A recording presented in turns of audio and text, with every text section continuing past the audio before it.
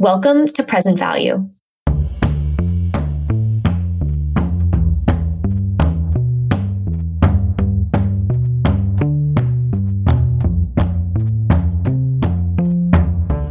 I'm your host, Elizabeth Potts. Dr. Harry Cho has centered his work around improving the U.S. health system through reduction in unnecessary tests and greater transparency for patients. To give you some more context around today's guest in the episode, I'm delighted to be here with the president of the Healthcare Club, Amanda Levine. Great, thank you, Elizabeth. So to introduce our guest for today, Dr. Harry Cho is the Chief Value Officer at NYC Health and a clinical associate professor at the NYU School of Medicine. He received his Bachelor's of Science from Cornell's College of Human Ecology and completed his residency at Yale University School of Medicine.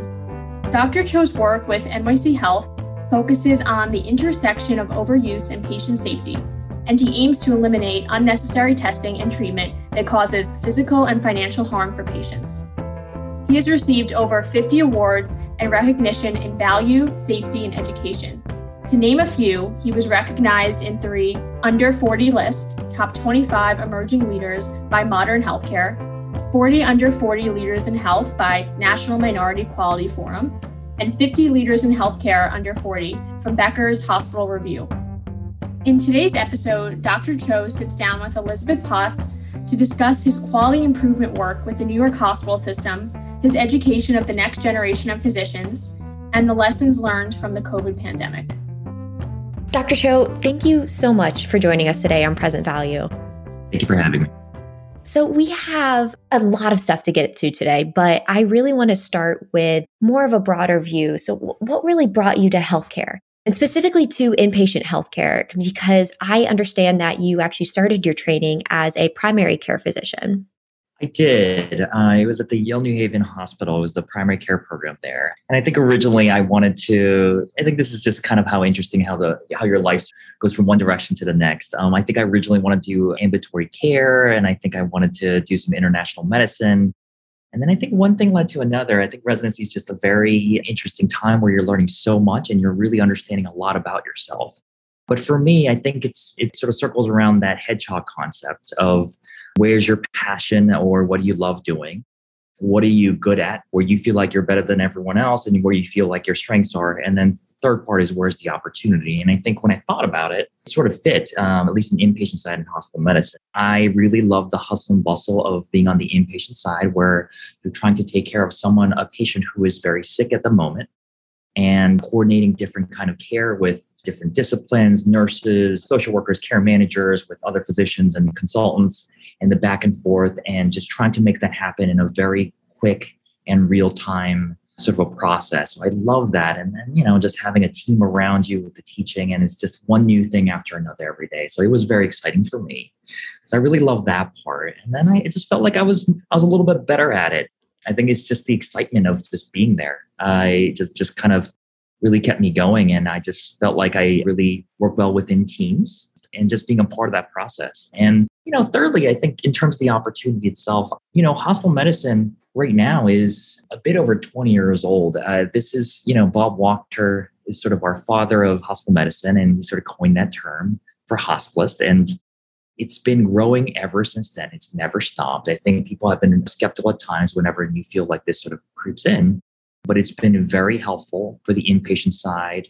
And it's just been growing in terms of opportunities, and its applications for education, for quality improvement and safety, and in terms of research also. So I think it all fit. That's a great story, a great background. So you had mentioned quality and safety. Really, the only exposure that many of our listeners get to the healthcare system is as a patient.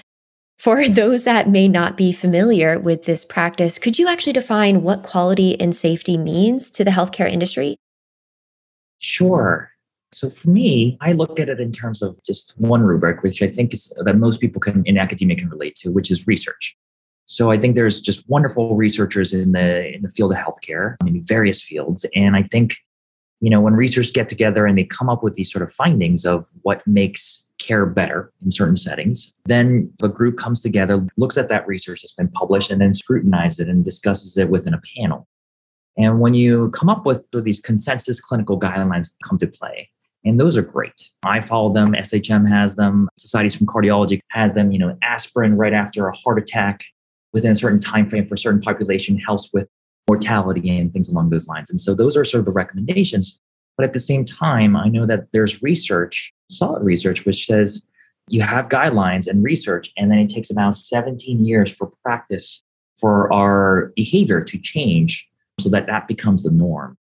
And so 17 years is a long time. And I think we've all realized that healthcare is just so complex and nuanced that no matter how smart and how well-meaning we are within these hospital and healthcare settings, it's just hard to get there. And so quality improvement is a way to get there quicker and to try and look at the systems issues and the setting and trying to sort of create these more efficient system changes to make that happen quicker.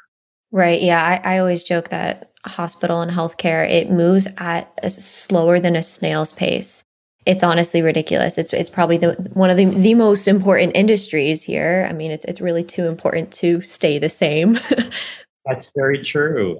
And you think about, some things that we use still to this day, pagers. I don't understand that. I mean, I think those were around the 80s. I mean, no one else uses them, but we do. It's just how we operate. Right. No, it's the same. And so how does this translate into what you do to hospitals? So what kind of changes have you been able to implement either from a personnel standpoint or from a process standpoint in hospitals? Sure. So maybe I could take one example. So a lot of my work revolves around reducing overuse. So unnecessary testing and treatment that is often harmful for our patients. And so one thing that we've been trying to tackle here is unnecessary testing and treatment at night that can often lead to patient harm and just disturb their sleep. And I think these are a lot of our main patients are older adults who are much more vulnerable, and they need that recovery time, especially when they are very sick within the hospitals, to just get a little bit of rest, just to recuperate and let their bodies recover. We noticed some things, for example, these vital checks. I think in our electronic medical system, there's sort of standardized ways of putting in these checks for patients throughout their hospital stay. So you'll have this Q4 hours, or every 4 hours, it'll be checked, or every 6 hours, or every 8 hours, and things along those lines. It's never really been ingrained where we look at, from a patient's point of view, of when they can actually sleep and when is it okay for them to go in. Now, obviously, if someone is very sick and you need to get the vital check, go in. But this is sort of computerized, automated. It's not very patient friendly. So one of our initiatives here was to try and reduce those unnecessary things when patients are stable, particularly when they're waiting for final touches to make sure that their paperwork is done, or they're waiting for a placement within a nursing home or something along those lines, where they're just waiting. And those are very opportune times to sort of reduce the vital checks. And so these type of things is sort of mapping this process out, understanding the drivers, which medications, what are the disturbances, how are vitals checked? Can we tweak it on the electronic medical system? Can we convince the providers to do those? And so we've made some headway in that. And I think that's, those are small wins, but very effective. Yeah. No, that's definitely a great point. So you mentioned a lot about reducing the touch points that we have with patients, or I guess you use the overuse. Why is that important? Why should we care? Is it better? I remember I read somewhere that the US spends the most on our healthcare, but this doesn't necessarily translate into the best outcome. So can you talk a little bit about that, of why we care? Of course. Yeah. And I think I showed the same 3 slides over and over again. And I think whichever way you look, you nailed it. People sometimes look at the US for the leadership in a lot of things, and it's just not the case. We think that US, we have the most resources in one of the most resource heavy sort of industrial nations, and we have the best research and we have the best technology to sort of provide the best healthcare, along with the most trained specialists and all those things. And I think when you look at the curves of the data of how this accumulates, and we have this, and we're definitely providing it for our patients, the more consultants and everything else, all of this, that tends to go up, and the cost goes up. But then you look at the outcome measures that I think most people look at, mortality, infant mortality, all those kind of things just don't go up the same. And they actually get worse in a lot of ways. So there's a fine point here of appropriate time, appropriate patient. And this is where that phrase came, where less is more in a lot of cases. That's an interesting fine line. And I think a huge shift that a lot of people will have to take, especially in the healthcare industry. How would this benefit the patient experience? Because I know the patient experience is one of the things that a lot of hospitals are trying to focus on because it's one of the outcomes that they can actually control. So will reducing these unnecessary tests have an impact on that at all? I hope so. And again, we're always trying to catch up a little bit, and it takes time for these things to sort of overlap. But I think patient engagement, patient activation, and just the experience overall is an important part. I think we're still in its infancy. We're making some progress of being able to talk with patients about appropriate testing. Just because you fell at home does not mean you need to get a head CT scan. And I think there's different drivers here in terms of the patients and then in terms of the clinicians of what makes this overuse happen. I think if you look at studies after studies, and it's both ways, patients tend to look at a test or a treatment and they look at it and they think that it's much more beneficial than it actually is. So sometimes you'll get patients who come into a clinic, an ED, or a hospital, and they want that test, they want that treatment. And it just doesn't have that evidence. It's not that helpful in a lot of cases. And same with clinicians. They'll look at a test, they'll order things, they'll provide things with good intention. But again, the actual benefit is lower.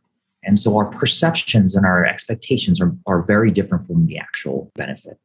So I think those are things to work through. But we need to have those conversations. So it's convincing the clinicians, convincing patients about what exactly the pros and cons of a lot of these tests and treatments are, and becoming in line with this and sort of informed care, I guess. Right. Yeah, that's a great initiative that we need to start working on. But getting more on the business side of things, hospitals can charge for these tests. So fewer tests would mean less revenue for hospitals. And we know that hospitals already run on extremely tight margins. How do you convince health system leadership that these are the right initiatives to pursue? Yeah. So I think there's a couple things. One, I'm in a unique place where our president, Mitch Katz, is very much in favor of reducing unnecessary testing and treatment. So I can only speak for myself. And I think where I focus on is doing the right thing for the patient, whether it's overuse and trying to reduce that or underuse. And then how do we get the appropriate and the right amount of testing to do the right thing for the patient? But I do think that it's not a hard sell for at least administrators. If you're cutting down on unnecessary testing and treatment, each one of those tests and treatments do have a cost, at least charge cost or hospital list price attached to it. And it adds up if you can cut that down.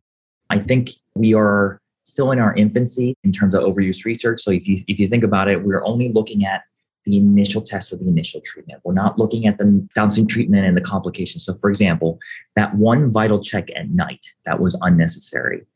At some instance, statistically, you're going to get something where someone's uncomfortable, anxious, or in pain, where it reflexively raises the blood pressure high. And when that happens, it's like a cascade of events. The nurse calls a doc overnight. The doc responds, say, oh, blood pressure's high. Let me give a medication. And then it falsely lowers the blood pressure. And then now their blood pressure is low. And then they have to react to it and give more fluids. And so you can see the downstream testing and the harm that it causes for our patients. So those add up. We just don't know exactly what that is and what frequency. And so there's a larger opportunity there that we haven't explored into quite that detail. Yeah, it's really hard to quantify, honestly, a lot of stuff with the healthcare system because you're working with so many different variables here. But getting into more of the cost side of things and more of the quantification of the issues here, there have been many exposés about surprise medical bills and their exorbitant costs. And one example I remember reading about, there was one hospital that charged a couple like thousands of dollars just to give their kid baby Motrin and then send them home after, of course, hours of waiting in the ED. And it's basically just this constant theme of charging unreasonable prices for everyday items like baby Motrin. So it's evident that something definitely needs to change. Could any of these practices that you mentioned help with the healthcare billing system? The biggest challenge of all? Gosh, I hope so. I really do. I do think in the last few years, we've made some really good strides. We're not quite there yet, but we're taking the steps in the right direction. Hospital price transparency, at least in terms of like what the charge cost is. And then now we're sort of saying like, what is the cost that you're sending over to the insurance provider? And then we'll take some next steps there. But it is It is absurd if you think about it. Myself, who is very well versed in this, and this is sort of my area, I still can't have that great discussion with the patient about, I'm going to send you down for a head CT scan because I feel like I want to investigate this further, and I can't tell them exactly how much it's going to cost. And that's frightening in a lot of ways. But I do think that right now, I think the one thing that is certain for me is maybe not the cost, but definitely what is considered overuse in terms of benefit and harm for the patient. And so I stick with that. If that can translate, that's great. If not, I still feel like at least we're chipping away.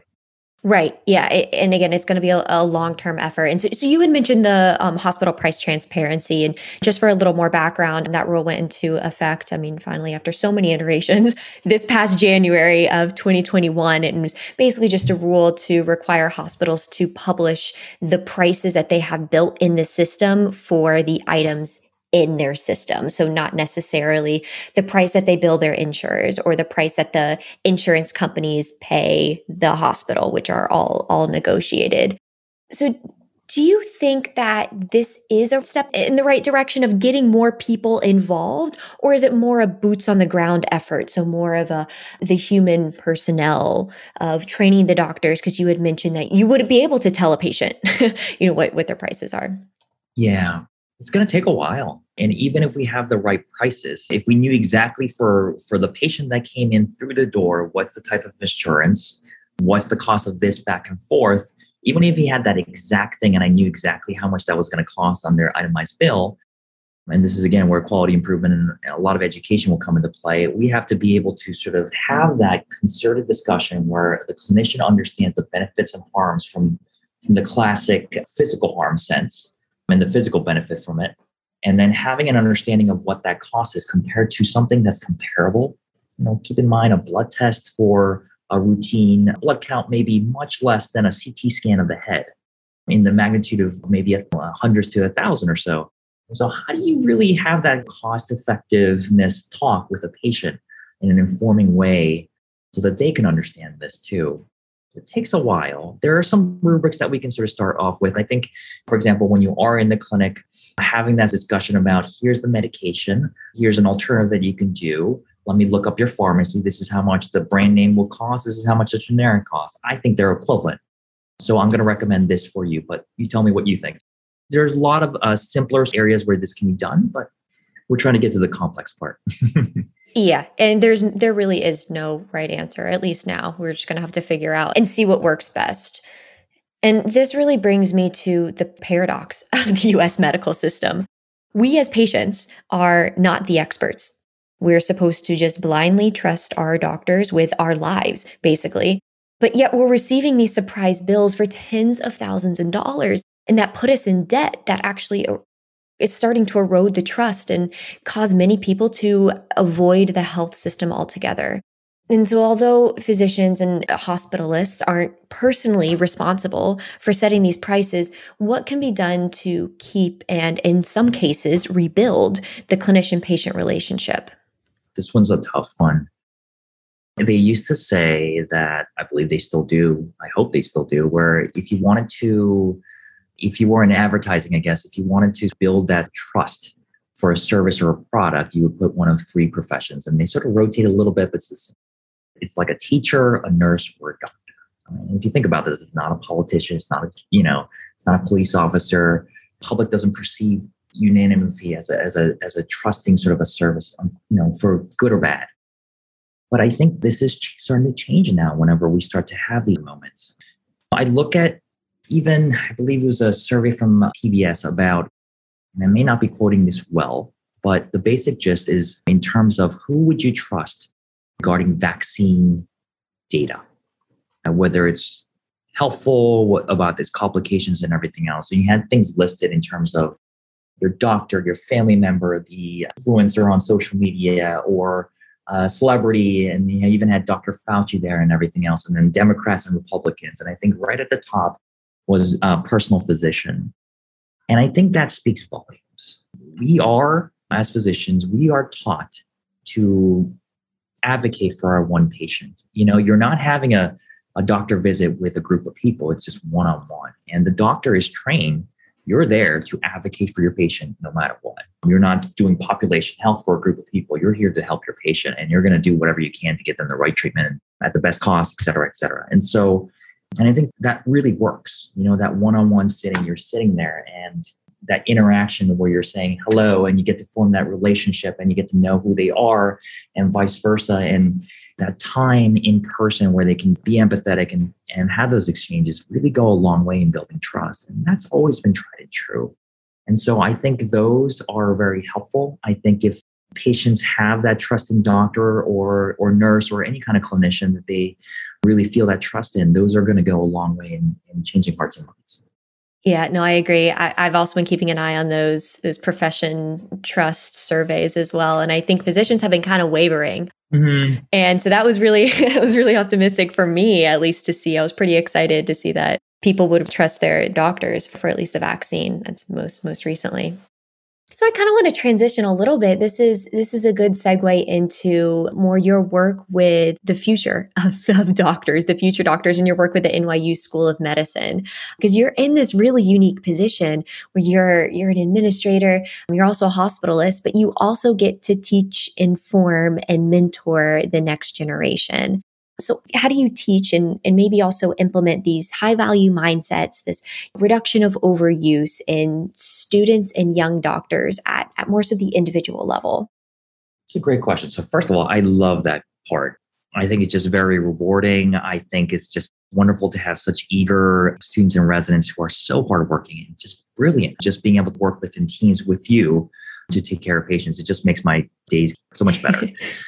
And I don't know if I'm the best at it, to be honest with you, but I think what I enjoy when I'm on the wards is taking what I know best, which is on appropriate testing and treatment, and trying to have that discussion in rounds. So the busy resident, an intern, are first to sort of see the patient very quickly and just to make sure the most serious things are sort of taken care of, that they're stabilized and they get the full history and everything else. And they go through the litany of tests. And as they're reporting, I ask them simple questions, things along those lines of, what about this test? Tell me the evidence behind it. What is the benefit for the patient, but what's the harms?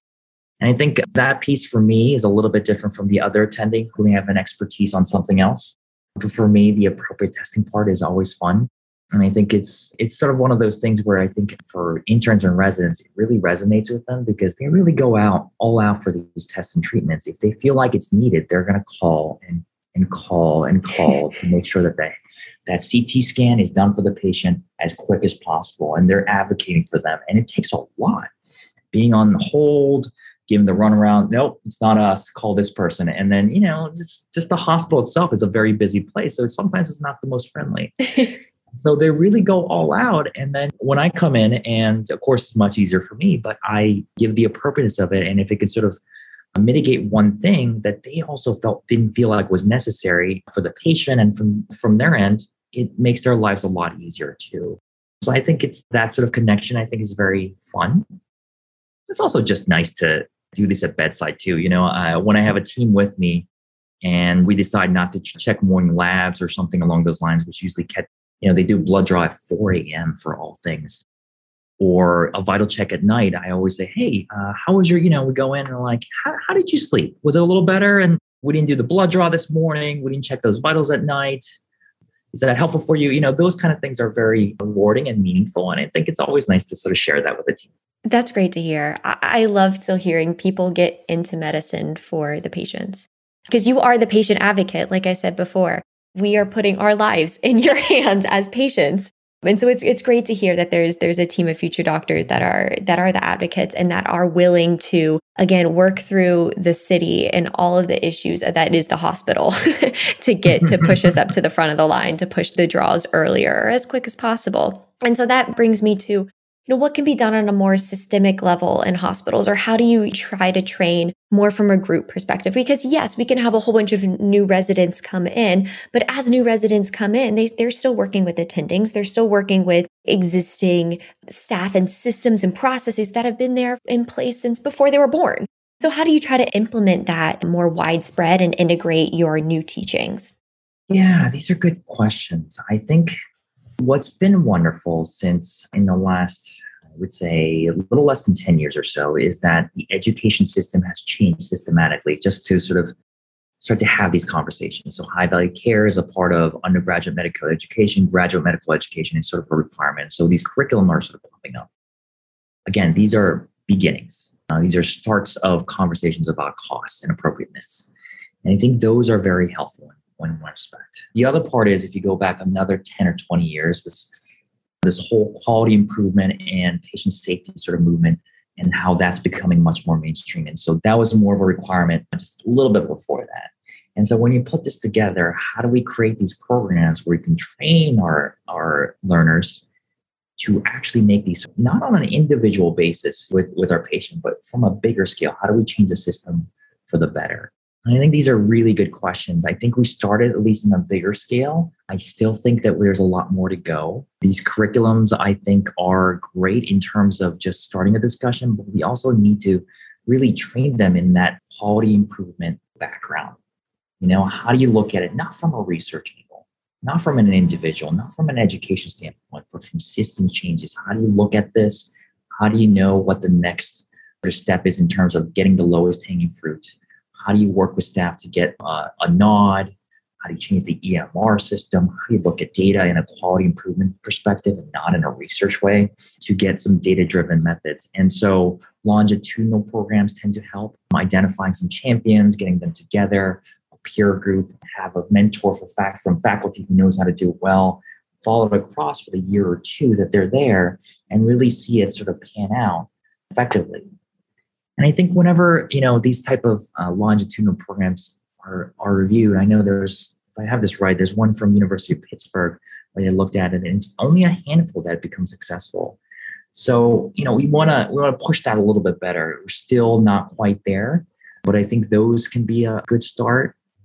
And just having more faculty who are well-versed in this. Mm-hmm. As I talk with my colleagues who are a bit older, whenever quality improvement and patient safety came into play, in the realm of things in terms of our physician world, no one really had formal training in it. And same thing with high value care. No one really has that formal training where they become well versed. I don't think there's any fellowships or anything along those lines. And so these need to sort of develop. I want to stop and say thank you then for being there and being the trainer and being the educator for everyone who already has been in the hospital system and just wants to learn. And then for our future generation of doctors and physicians. Are there any specific programs or courses that you teach or seminars that you'd like to highlight? Sure. There are solid programs. So let me see here. There is the STARS program for medical students. This is in partnership with ABM Foundation and the Choosing Wisely program. And so they're at least a few years in. Chris Morides is a great leader in that, working with Daniel Wolfson. And so they sort of identify different institutions where there's med schools and then identify some champions with a mentor. They come together for an annual conference and they get some training there. And then they go back and they do a joint project. And I think that's fantastic. And I wish that continues. And there are High Value Practice Academic Alliance, which I'm a sort of an avid supporter of. Pam Johnson has done phenomenal things in terms of fostering these groups and creating these programs. And so there's wonderful things for trainees, for residents and fellows to participate in where they can get some guidance from that sort of an angle and build some longitudinal programs. So I think those are in place. And those are only going to get bigger and better. I also, when we were at Sinai, we did the Student High Value Care Initiative, which I thought was a group program where we had every year, it started as a club and then it was elected, but we had a handful of about 25 students who would just join on. I would find some faculty, pair them up, and then we would just do some learning with their QI projects and give them a little bit of critique and go move forward. I would say out of all the projects that came, those were, I would say, about 80% successful with some publication at the end or definitely an abstract. And so, those things I think are in pockets. We're gonna get better at this. Yeah, that's impressive. And that's great that there's so many opportunities in place and you've been championing them. So kind of what I want to get to is the fact that you straddle so many roles as a hospitalist, an administrator, and a professor, and you're obviously very passionate about everything. You're a very passionate educator. You are an advocate for the patient. You're an advocate for your residents, and you're an advocate for the hospital system as a whole. And you're very optimistic and that it can change. And so how do you balance these responsibilities from your clinical work with the drive to improve the whole entire healthcare system and the whole entire profession of medicine? It's a good question. I don't know if I do it well. Let me just start off with that. And I think I'm only getting better. And I think I look back, 5, 10 years, and I look back and I just kind of close my eyes, shake my head, and I said, oh, I wish I'd done that differently. And I think if you have those moments, I know that I'm at least being introspective and I'm trying to do better and I'm at a better place than I was before. So I'm glad I'm having those moments. It's just an awkward feeling. But I think one, it makes it easier because if you are passionate about it, that makes everything easier. It makes coming home and sitting in front of a computer and writing the scientific paper, which, to be honest with you, like none of it's super interesting. You can't write embellished sentences or anything like that. It's very, very scientific. It's very factual. It makes that part much easier. It makes sitting in meetings after meetings with clinician leads or administrators and those kind of things where you're trying to convince and brainstorm and everything else. And, those kind of meetings go by a lot quicker and makes that long-term win, which is really hard to rally around. And I think research can really understand this. That paper comes 2 years, 3 years down the line, sometimes longer. And how do you really make that process very rewarding? And if you truly find that passion in whatever it is, it just makes things a lot easier. And so I love high value care. I love the field of quality and safety. And so whenever I go in the wards, I love talking about it. I love going home and reading about it. I don't say love, but I do makes writing easier. And I think that sort of propagates itself. And so I don't know if that answers your question, but that seems to work for me. No, definitely. It's going to be hard to make research writing and technical writing very, very interesting to anyone. But that's a great life lesson for everyone. I mean, be passionate about what you do. If you love it, if you love to talk about it, then it makes it more tangible. Because like you said, bringing it back to what you had started off earlier in our discussion on is it takes, 17 years, at least for anything to change. It's a big ship, the healthcare system. It's trillions of dollars of an industry. So changing systems that have been in place for years and years and years, you need something that you can look forward to on a daily basis. So it's a great life lesson for all of us. And so the final section I wanted to touch on is more tangible, is more really close to us, is the impact the COVID pandemic has had on the healthcare system. We haven't been able to get into hospitals. We haven't been able to see our doctors, whether it's a primary care, whether it's an elective procedure, or whether it's an emergency. But telehealth has been something that's been around for a while. It's just been, again, taking a while to get off the ground. So do you think that the pandemic has, in a way, accelerated the adoption of telehealth? And do you think it's for the better from a hospital standpoint? This is a good question. So you are absolutely right. It took what was already there and it really sort of sped it up during this entire process because it needed to. I think a lot of us really start to understand what the heck Zoom was, or as we have WebEx, or, what sort of telehealth actually means, and that communication with the video and how to sort of connect it with our patient and HIPAA violations and just trying to make sure that everything's sort of accommodated. And just as an aside, I remember, during the first surge, the one that I think that was very media focused in New York City, I remember our team going around from site to site trying to sort of leverage palliative care support for our hospitalized patients. And I think you remember this, if you can sort of track back. I think in the city alone, at some point, there were close to 800 deaths happening per day. And it was very rampant. And we didn't have all these iPads within our facilities when we started. At some point, a lot of hospitals didn't know what to do. And so they wanted to make sure that everyone was safe. So they just closed down the hospitals for visitors. And so you can imagine what one thing meant. There were patients who were very sick, who were dying. And then there were, I think at some point outside some of the hospitals, there were family members who were just trying to find someone who can relay a message over to clinicians. And I remember there were teams that were going around just to try and call out to the families to give updates. And it sometimes wasn't the doctors because they were just seeing one patient after another. And so this was a tough time. And I remember when we were looking at telehealth and just figuring out, how do we make this work? Can we just take our cell phone and just get on FaceTime and have that short connection with our patient and call their family up and everything else? Or how do we make this happen? And just the logistics of bringing someone in to bring that tablet in, set up that phone call at the right time. What does that entail? And how do we find this person? All these things were, I think, were very difficult. And so I think this has been a challenge. But to get to sort of your point about whether this is better or not, I think we learned a lot of how to make this work, what was necessary in terms of some things. For example, HIPAA at the time, I think was something that was very debated. And yeah, real quick, HIPAA, the Health Insurance Portability Act. So the patient safety of not giving out patient information. Just a quick interjection. Thank you so much. Thank you so much. Sometimes I'm stuck in my own world. And those kind of things that were really just sort of complex. And it just, from a busy provider standpoint, we're just scratching our heads and we're like, why can't we just get our FaceTime and just get on the call with our patients and our family? Exactly. And so we learned a lot there. And I think as things started to calm down, these televisits started to come to play and we learned some things. When it first started, the compliance rate for patient visits or patient televisits was just wonderful.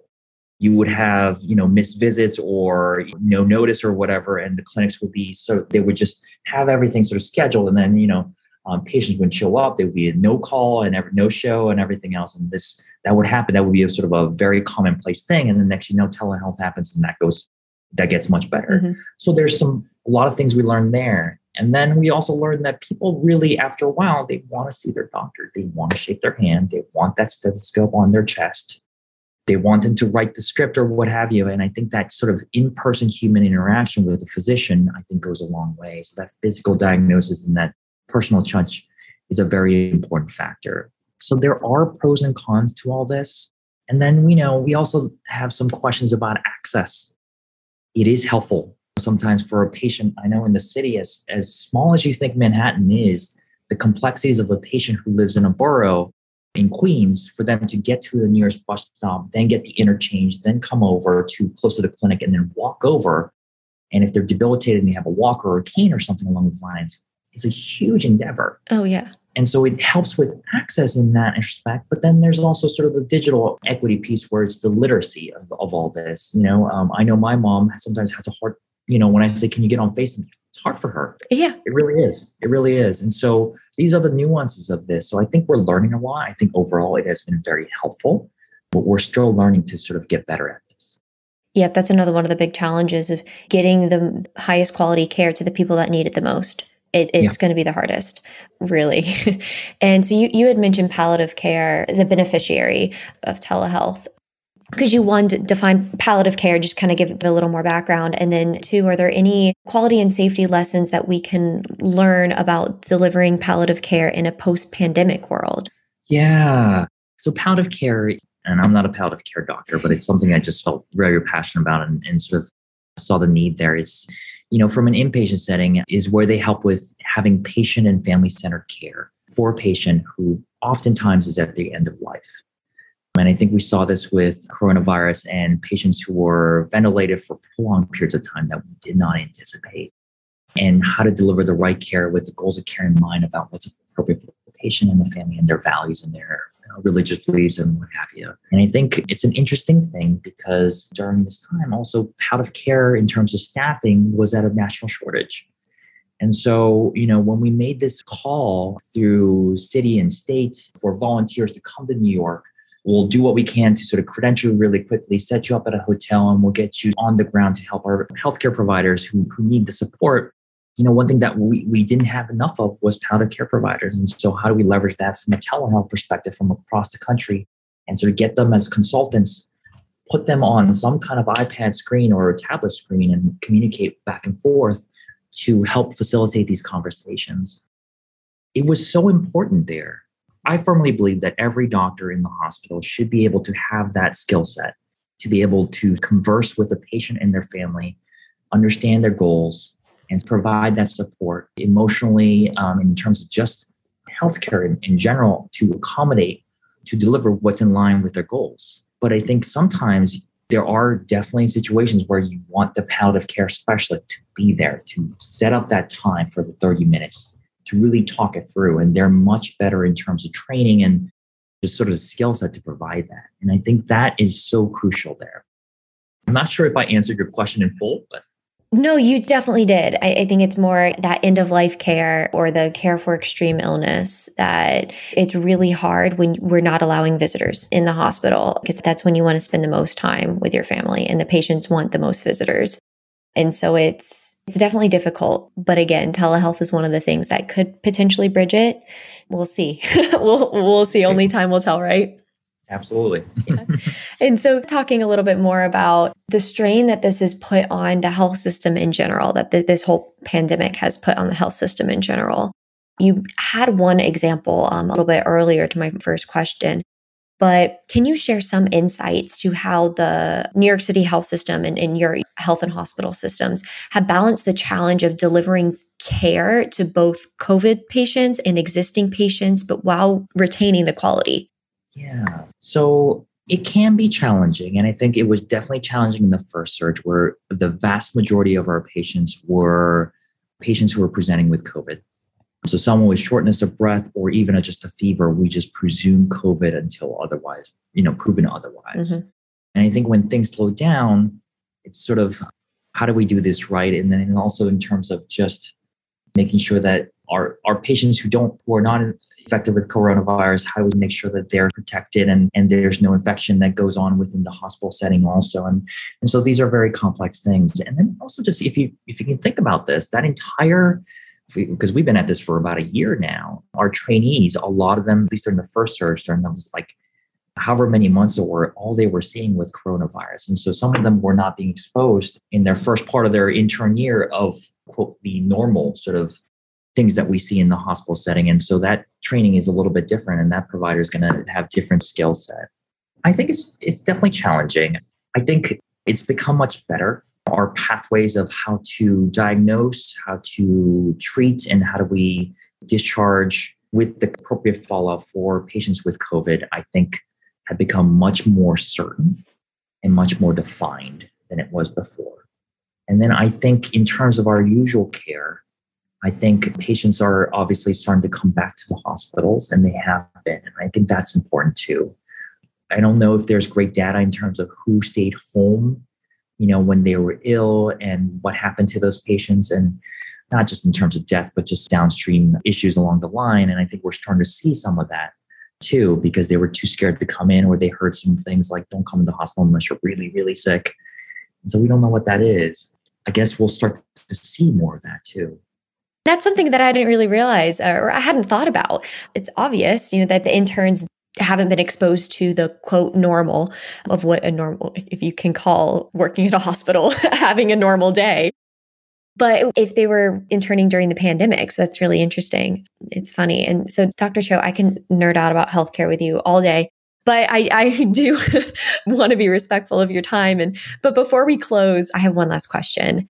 We have talked at length about the shortcomings of the US health system and all of the challenges that you face and the global pandemic. But to leave more on an upbeat note, what is either the change that you have been most proud of or the future transformation of which that you are the most optimistic for the US healthcare system? Wow, that is a great question. I would say probably my best moments, I think, where I feel a lot of pride and just a good feeling about it is probably the people who I've worked with the closest over the years, from figuring out, sitting across the table and just brainstorming about what the heck is high value care? Can we start a group? And then from that group, from 2 to grow to 4 to 8, and then so on and so forth. I mean, to what it is now, the people who sort of stuck by it and I've worked with and I still have with me on my team, Mona Kraus, Sigal Israelov have been here with me for years. And just that relationship in itself and how much they've grown and how much we've accomplished together, I think are probably one of the most proudest things and the thing that I'm very happy about, I guess, in sort of my personal career and achievements. In terms of for the healthcare system in general, I am hopeful. It's made tremendous strides. If you think about my field in terms of high value care, I think it's gone a long way from guidelines not having anything about not doing tests or treatments under certain circumstances to having such a wonderful initiative from the ABM Foundation, where they went to clinician societies and created these top 5 things, these choosing wisely lists of things that you should not do because they're duplicative or unnecessary and harmful for our patient. And having those lists just go all over the place and then translating over to the ground, we have teams of high value care teams from one hospital to the next of hospitalists and ED physicians and who have you, trying to implement this in a real world setting and trying to get there and do that for our patients to just a handful of educators who are really having this discussion at the bedside with their residents and their students. And I think those are wonderful. And you didn't have those kind of things a decade or two before. And seeing that happen, I think, is fantastic. And I think you named a few things: cost transparency from CMS, those things taking one step at a time. Seemingly, it is taking a while, but we've gone a long way and we're getting there. We're getting closer. And so maybe in the next 10 years, we can have those better discussions. From me as a hospitalist on the inpatient side and being able to have that discussion with the patient about, hey, I'm going to send you down for a CT scan. I think you need it. I'm worried about this. This is how much it's going to cost. That's going to be thrilling. So I'm looking forward to that. Me too. I'm optimistic too, perpetually, but even about the healthcare system, as slow as it is, and as much as I harp on it, not moving at the correct pace, not technologically advanced enough, I am optimistic that in the next few years, we will get to even better place than we are now. So Dr. Cho, thank you so much. It has been a pleasure speaking with you. Thank you for being on the Present Value Podcast. Thank you for having me, Elizabeth.